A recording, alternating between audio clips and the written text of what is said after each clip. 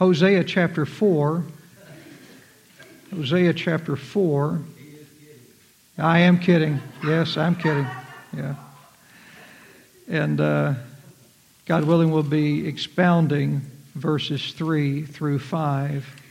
Hosea chapter 4, verses 3 through 5. Now, chapter 4 began with God's controversy, God having a controversy against the nation of Israel. He was at odds with them because they were at odds with His Word. They had rejected His Word and they had turned to false gods. And His complaint against them was laid out earlier in this chapter, and He reminded them how they had rejected His Word and gave themselves over to all types of sin and violence. And now in verse 3, where we're going to be today, God tells Israel what the outcome of their sin will be. The title of the message this morning is When Mourning Comes. When Mourning Comes. And we're not talking about mourning, M-O-R-N-I-N-G. We're talking about mourning as in weeping. The Bible says sin will destroy any nation that turns its back on God.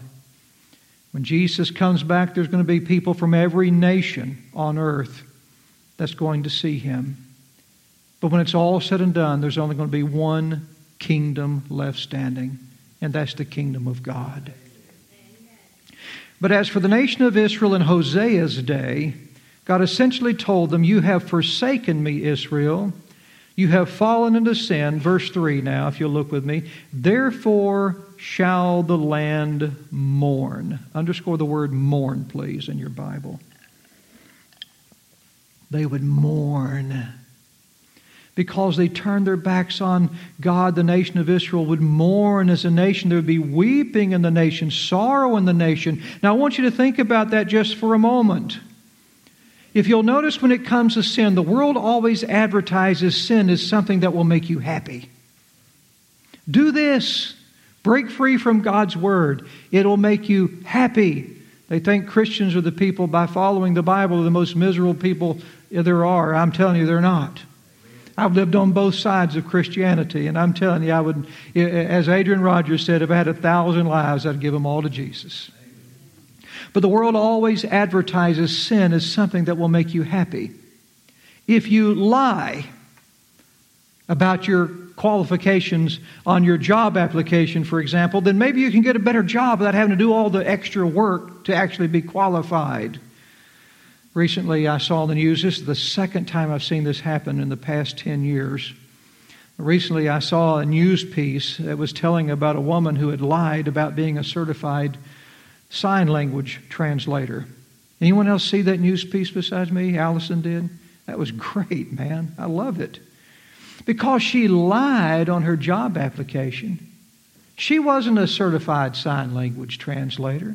Because she lied on her job application, she got a really good paying job signing for government officials, working for the government. Not other people. Other people had to go to school to learn how to sign, but not her. She didn't have to. She got it easy. And the people who went to school, they didn't get that nice job she did either. She got it. Lying really seemed to pay off. The world says, hey, lie.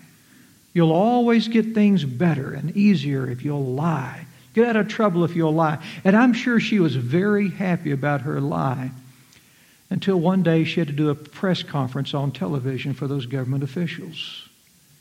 And when she signed at the press conference, all the people who knew sign language saw that woman waving her hands around on TV, making up ridiculous hand motions as she went. It was absolute nonsense to the deaf world. But she looked so professional to the government officials who didn't sign. So she fooled the government, but she couldn't fool the deaf. So when people started calling in to report this woman, the government realized they had been fooled, and this so-called translator lost her job. Hebrews 11:25 says that people can, quote, enjoy the pleasures of sin for a season. Enjoy the pleasures of sin for a season. That fake translator enjoyed the pleasure of her life for a season when she got her job. But when the season was over, she mourned in the end. Here's a kingdom truth for you this morning. Sin always gives temporary pleasure and permanent sorrow. Sin always gives temporary pleasure and permanent sorrow. Sin will promise a man, you will have more pleasure if you cheat on your wife. Why be stuck with just one woman here? Go out and find somebody else. You'll have more pleasure if you'll cheat on her. But you know what? Sin has its pleasure for the season. But then mourning comes in the end.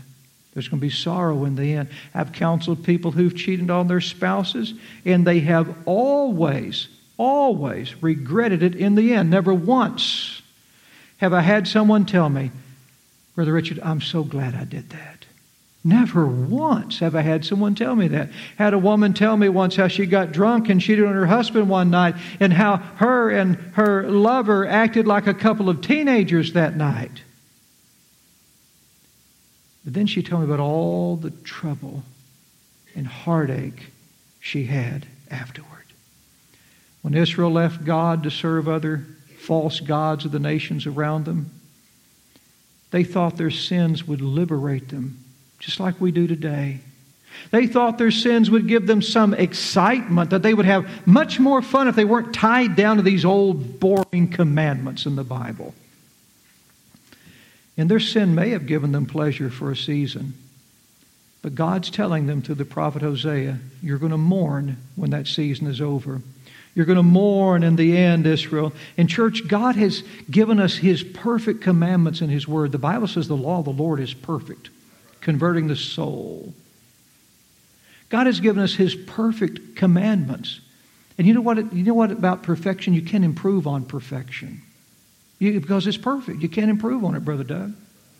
You can destroy perfection. You can ruin perfection. You can diminish perfection, but you can never improve perfection. Anytime you think you can have more pleasure in life by going against God's Word, you are only fooling yourself, and you are hurting yourself in the end. You may laugh in the beginning, but you will mourn in the end. Some people say, I'd rather go to hell than heaven. Y'all ever heard people say that? I'd rather go to hell than heaven. They think somehow they're going to be more comfortable in hell, that somehow hell's going to better suit their lifestyle. They go down there with their friends and have a big party or something. But listen, hell is not party central. Hell is sin's eternal resting place. It's the final and eternal outcome of sin.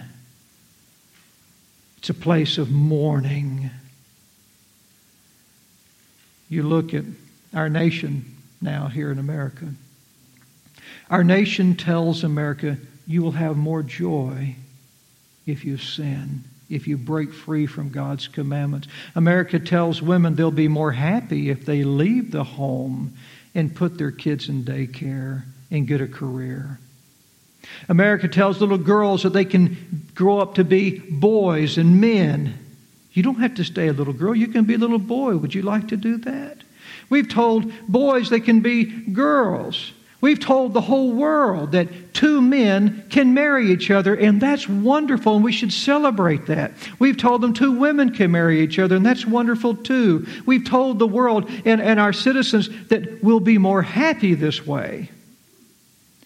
And just look at us now. Just look at us. Crime has gone up. Mass shootings have gone up. Sexually transmitted diseases have gone up. Inflation and our national debt have gone up. Suicides have gone up. The only thing going down in America is our standards, our patriotism, and our bank accounts. And sadly, our love for a fellow man. Why? Because sin will always cause a nation to mourn. It's not liberating us. It's putting us in bondage to all the things that are going up that I just listed. God said, Israel shall mourn because of their sin. Look back in your text. And everyone that dwelleth therein shall languish. Underscore the word languish. We looked at the word mourn, and now we're looking at the word languish. That's the next thing that's going to happen to them. Sin causes a nation to languish. Now, mourning speaks of a nation's sorrow. Languishing speaks of a nation's weakness. A nation's weakness. Sin will never strengthen a nation or a person. If you think sin's somehow going to make you a better person, somehow going to strengthen you, somehow going to set you up better in life, you're wrong.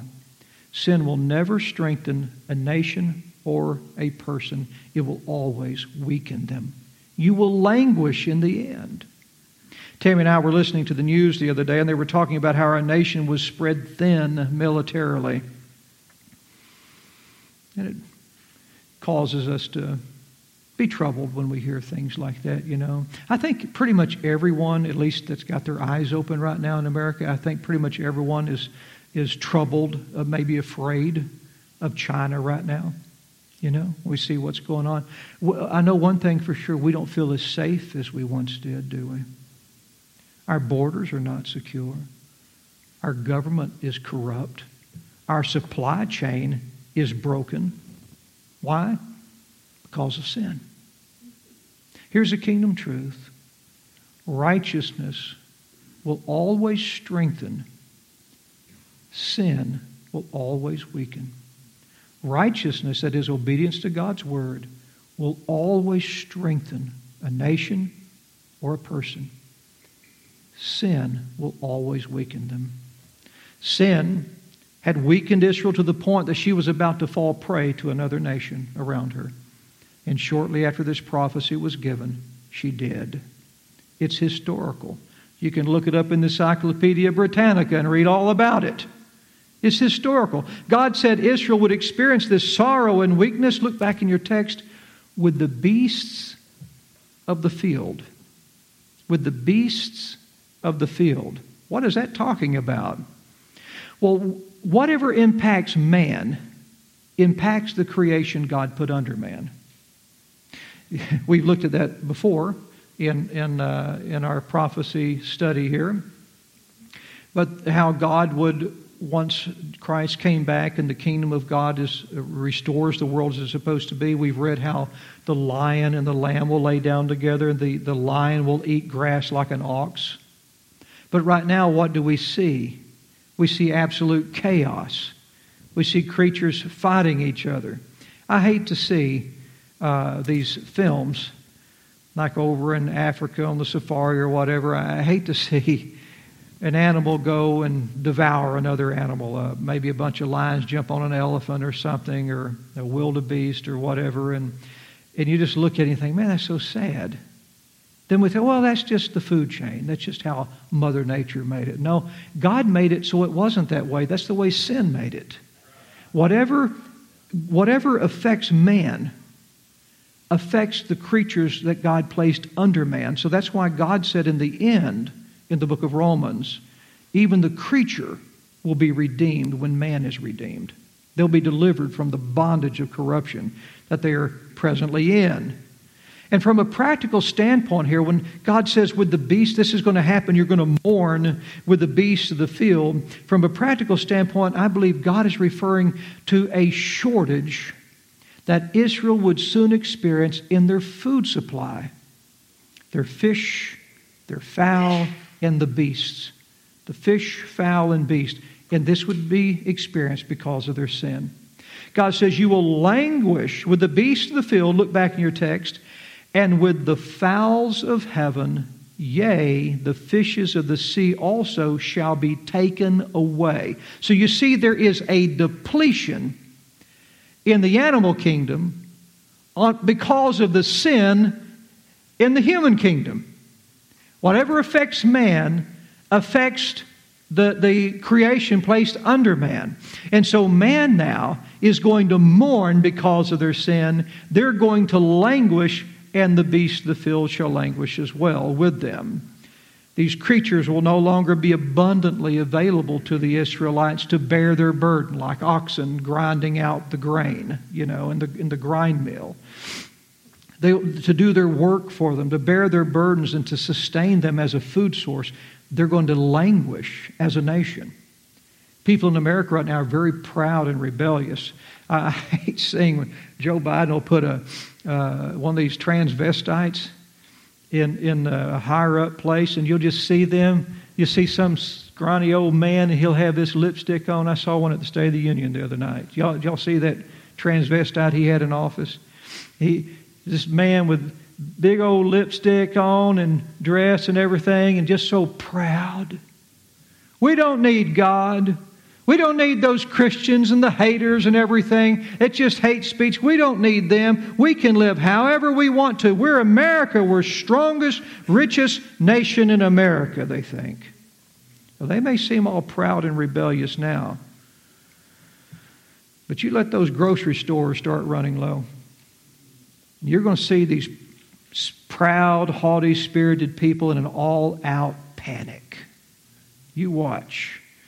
This world is not my home. Because of Jesus, I'm on my way to heaven. So if God were to let me starve to death, I would have nothing to lose and everything to gain. We have some kind of plague hit America right now. We lose our crops. We get attacked. We get to where we have nothing to eat. Hey, I want to eat. Man, I love eating. A lot. But you know what? If I knew that was my end, Brother Doug, that all I had to do was just starve to death, I'd have nothing to lose and everything to gain. I'm on my way to heaven. But this world is the only thing unbelievers have.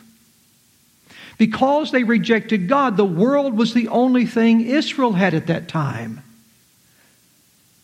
When food runs out for the Bible haters, when food runs out for the God deniers, they will have everything to lose and nothing to gain. Because everything they have is wrapped up in this failing world. This happened to Israel back then, but it will happen globally at the end of the world. Because Jesus told us that at the end of the world there would be plagues that would happen. There would be starvation that would happen. And so when the earth experiences these plagues that Jesus described in the Gospels and that the Apostle John described in the book of the Revelation, they're going to have everything to lose and nothing to gain. It's coming. What happened to Israel then will happen to us in the end. What we are reading here in the book of Hosea is history for them. It's prophecy for us. Does that make sense? That's what it is. Nevertheless, Hosea said, look in verse 4, yet let no man strive nor reprove another. Don't fight. Don't correct anybody. I believe what God is saying here is when you hear this message that's being prophesied against you, Israel, don't shoot the messenger. I'm telling you some bad news, but don't let any man strive or reprove each other. Don't get mad and strive with your God, or don't get upset with the people who agree with God and who are calling you out for your sin. This is what the world tends to do. You tell them they will have to answer to God for their sins, and they'll get mad at you. But attacking the messenger doesn't change the message. Oh, people hate what I have to say because I'm going to tell them what the Bible says about their sin. I'm going to tell them that there's appointed a man wants to die, but after this the judgment. But attacking the messenger doesn't change the reality of the message. The world can throw a tantrum all it wants to, but it will have no impact on the Word of God and the sentence of judgment pronounced against it. God said, don't strive or fight over this message. Look back in your text. For thy people are as they that strive with the priest. So the striving he's talking about, the rebuking God's talking about that he's telling Israel not to do, he's talking about telling them don't shoot the messenger. Don't get on to the people who are telling you God's word. He said, because your people right now are like people who strive with the priests. Now what he's saying is referring back to the Old Testament law. The priests were responsible for teaching people the law of God. They were responsible for telling them the truth for their welfare. So if the people strove with the priest who were teaching them the Bible, then they were striving against the man who was trying to help them by telling them the truth. So it was a sin. And without the truth, a nation will perish in their sins. So God imposed the death penalty under the Old Testament law upon anyone who strove with the priest. I tell you what, man, there'd be a lot of dead people in my life. Man, I've had some church trouble in my life when I was a young preacher. But God imposed the death penalty upon anybody that strove with the priest by not hearkening to his word. Write in your margins of your Bible or in your notes, if you're taking notes, write Deuteronomy 17, verse 12. Deuteronomy 17, verse 12. Which says this, and the man who acteth with presumption. Now, to act with presumption means to do on your own without God saying so. Just to do on your own. Say, I'm going to do this. I don't care what the Bible says. And the man who acteth with presumption so as not to hearken unto the priest, who is standing to serve their Jehovah, thy God, or unto the judge, even that man hath died, and thou hast put away the evil thing from Israel. So if a person fought against the priest who was trying to tell them the truth, or against the judge who was trying to execute God's law and hold people to the standards of God's law, and they rose up against them, they were to be put to death. And by doing so, you put away the evil from the nation. And so God is saying, don't make that mistake. Hosea is telling you the truth. We're trying to warn you about what's to come. So don't strive with the messenger. Don't strive with the priest. Here's a kingdom truth. Fighting against the messengers of God's word won't liberate you from the message of God's word. Fighting against the messenger of God's word will not liberate you from the message of God's word. It will only harden your heart and seal your destruction, which is what happened to Pharaoh. We was learning about that this morning. Verse 5, as we begin to close, therefore, God said, shalt thou fall in the day, and the prophet also shall fall with thee in the night. Day and night there would be destruction and death, the loss of liberty as they were conquered by their nations, as the plagues that God poured out upon that land came upon them. He said, you will fall in the day, and the prophet will fall in the night. Now the prophet here is not the prophet of God.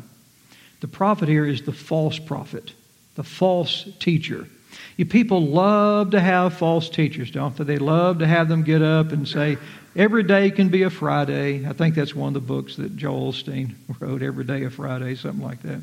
But, you know, all these wonderful, good, feel-good things, you know, and everything's going to be okay, and Jesus loves everybody. Have y'all noticed there's just this big surge about Jesus right now? In the films, and the thing that I'm seeing is, though, a lot of the information that's coming up about Jesus and getting popular again is not biblical. It's not biblical. It's making another Jesus popular, and by doing so, you're diminishing the true Jesus. It's very, very sad. But those people who have another Jesus, as the Bible said would happen in the end days, they would be seeking teachers that would scratch their ears and make them feel good with their words. He says, you're going to fall in the day because you've rejected my word. And the prophets you've been listening to, they'll fall in the night. Day and night, you both will perish together. Anyone who listens to a false prophet, I don't care what they promise you. The Bible says that the people who go to the lake of fire will go there with the devil and his angels. The people who invented the rebellion against God, the creatures who invented the rebellion against God, will perish along with the people who follow them in that rebellion, whether man or angels. Those who rejected God's word would fall. The false prophets who encouraged them in their wickedness and denied God's rebuke would fall with them. Look back in your text. And I, God said, will destroy thy mother. I will destroy thy mother. What's God talking about? Israel's mother was the nation of Israel. That's how they got there. They were given birth as an Israelite. And their nation, which gave them life, having descended down from the man Israel, whose name was changed from Jacob to Israel. Now that nation, that mother that gave them life and looked out for them and cared for them and nurtured them like a mama does her child. God says, I'll destroy your mother. What he's saying is, I'll destroy your kingdom. I'll destroy your nation. I'll destroy you. I'll destroy your prophet, that is your false religion. I'll put an end to it. I'll destroy your nation. An enemy nation will come and conquer your nation. I'll wipe you out and scatter you in the world and bring you into bondage. Your mother. That's amazing, isn't it? Israel was born physically by the nation of Israel. That's another reason Jesus said to the Jews, ye must be born again. You see? Because you can wipe out the nation of Israel. You can wipe out their mother who's been born in the flesh. But those of us who've been born in the Spirit by faith in Jesus Christ, you can't wipe our mother out. Amen. Woo, man. You can wipe out that mother, but not ours. Listen to this.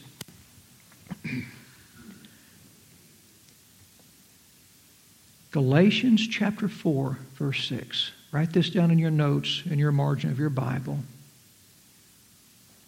The Bible talks about two Jerusalems. The Jerusalem that is earthly, the Jerusalem that is heavenly. The Jews were physically born into the earthly Jerusalem. When they put their faith in Christ, they're born again into the heavenly Jerusalem. The heavenly Jerusalem is the spiritual mother. The earthly Jerusalem is the physical mother. That which is born of flesh is flesh. That which is born of spirit is spirit. Marvel not that I say unto thee, Nicodemus, you must be born again. And those who are born again have what kind of life? Eternal life. Everlasting life is what he told Nicodemus. For God so loved the world, he gave his only begotten Son, that whosoever believeth in him should not perish like the earthly mother, but have everlasting life, being born of the Jerusalem above. The true kingdom of God is what God is saying here. He said, I will destroy your mother. Listen to what God says through the Apostle Paul in Galatians 4, verse 6. God says, Jerusalem, which is above, is free, which is the mother of us all. Isn't that good? I will destroy your mother. But God will never, ever destroy the mother of those who put their trust in Jesus Christ. That's the Jerusalem above. The gospel message, the eternal covenant that God made with Jesus and passed down to us through Abraham, Isaac, and Jacob, and now through the church. He will never destroy our mother. Our mother is eternal in the heavens and coming again through its heavenly King, the Lord Jesus Christ, our God and our Savior. Oh, listen. Again, this is history and it's prophecy. One day, the Bible says in the book of the Revelation, the kingdoms of this world shall become the kingdom of our God and of His Christ. And He shall reign forever and ever. The only kingdom left standing will be the kingdom of Jesus Christ, where He will rule and reign forever. And the only way to be a citizen of that kingdom is to be born again. through the gospel message, through faith in God's Son, accepting Him as your Savior and Lord. With that, we'll go ahead and close, and Lord willing, we'll take back up next Sunday as we get back into God's Word and continue hearing the message that God gave to the prophet Hosea. Isn't it amazing how timely God's Word always is? It's always relevant, no matter how long ago it was written. It's fresh today, and it's fresh for tomorrow too. Heavenly Father, we thank you so much for your precious Word. We're so grateful, Father, that you've given us your truth. We don't want to be as those that strive with the priest or the judge. We want to be those, Lord, that take heed to your word, that yield to your truth, that acknowledge our wrong, and that embrace you as our only Lord and God, and as Jesus, the only way, Father, where we can be accepted by you, through his death, burial, and resurrection, Father, on our behalf. Help us, Lord, we pray. And I pray for each and every person in this church today that's sitting in these pews, that if there's one who does not know Christ as his or her Savior, that they will before it's eternally too late. I ask it in Jesus' precious name.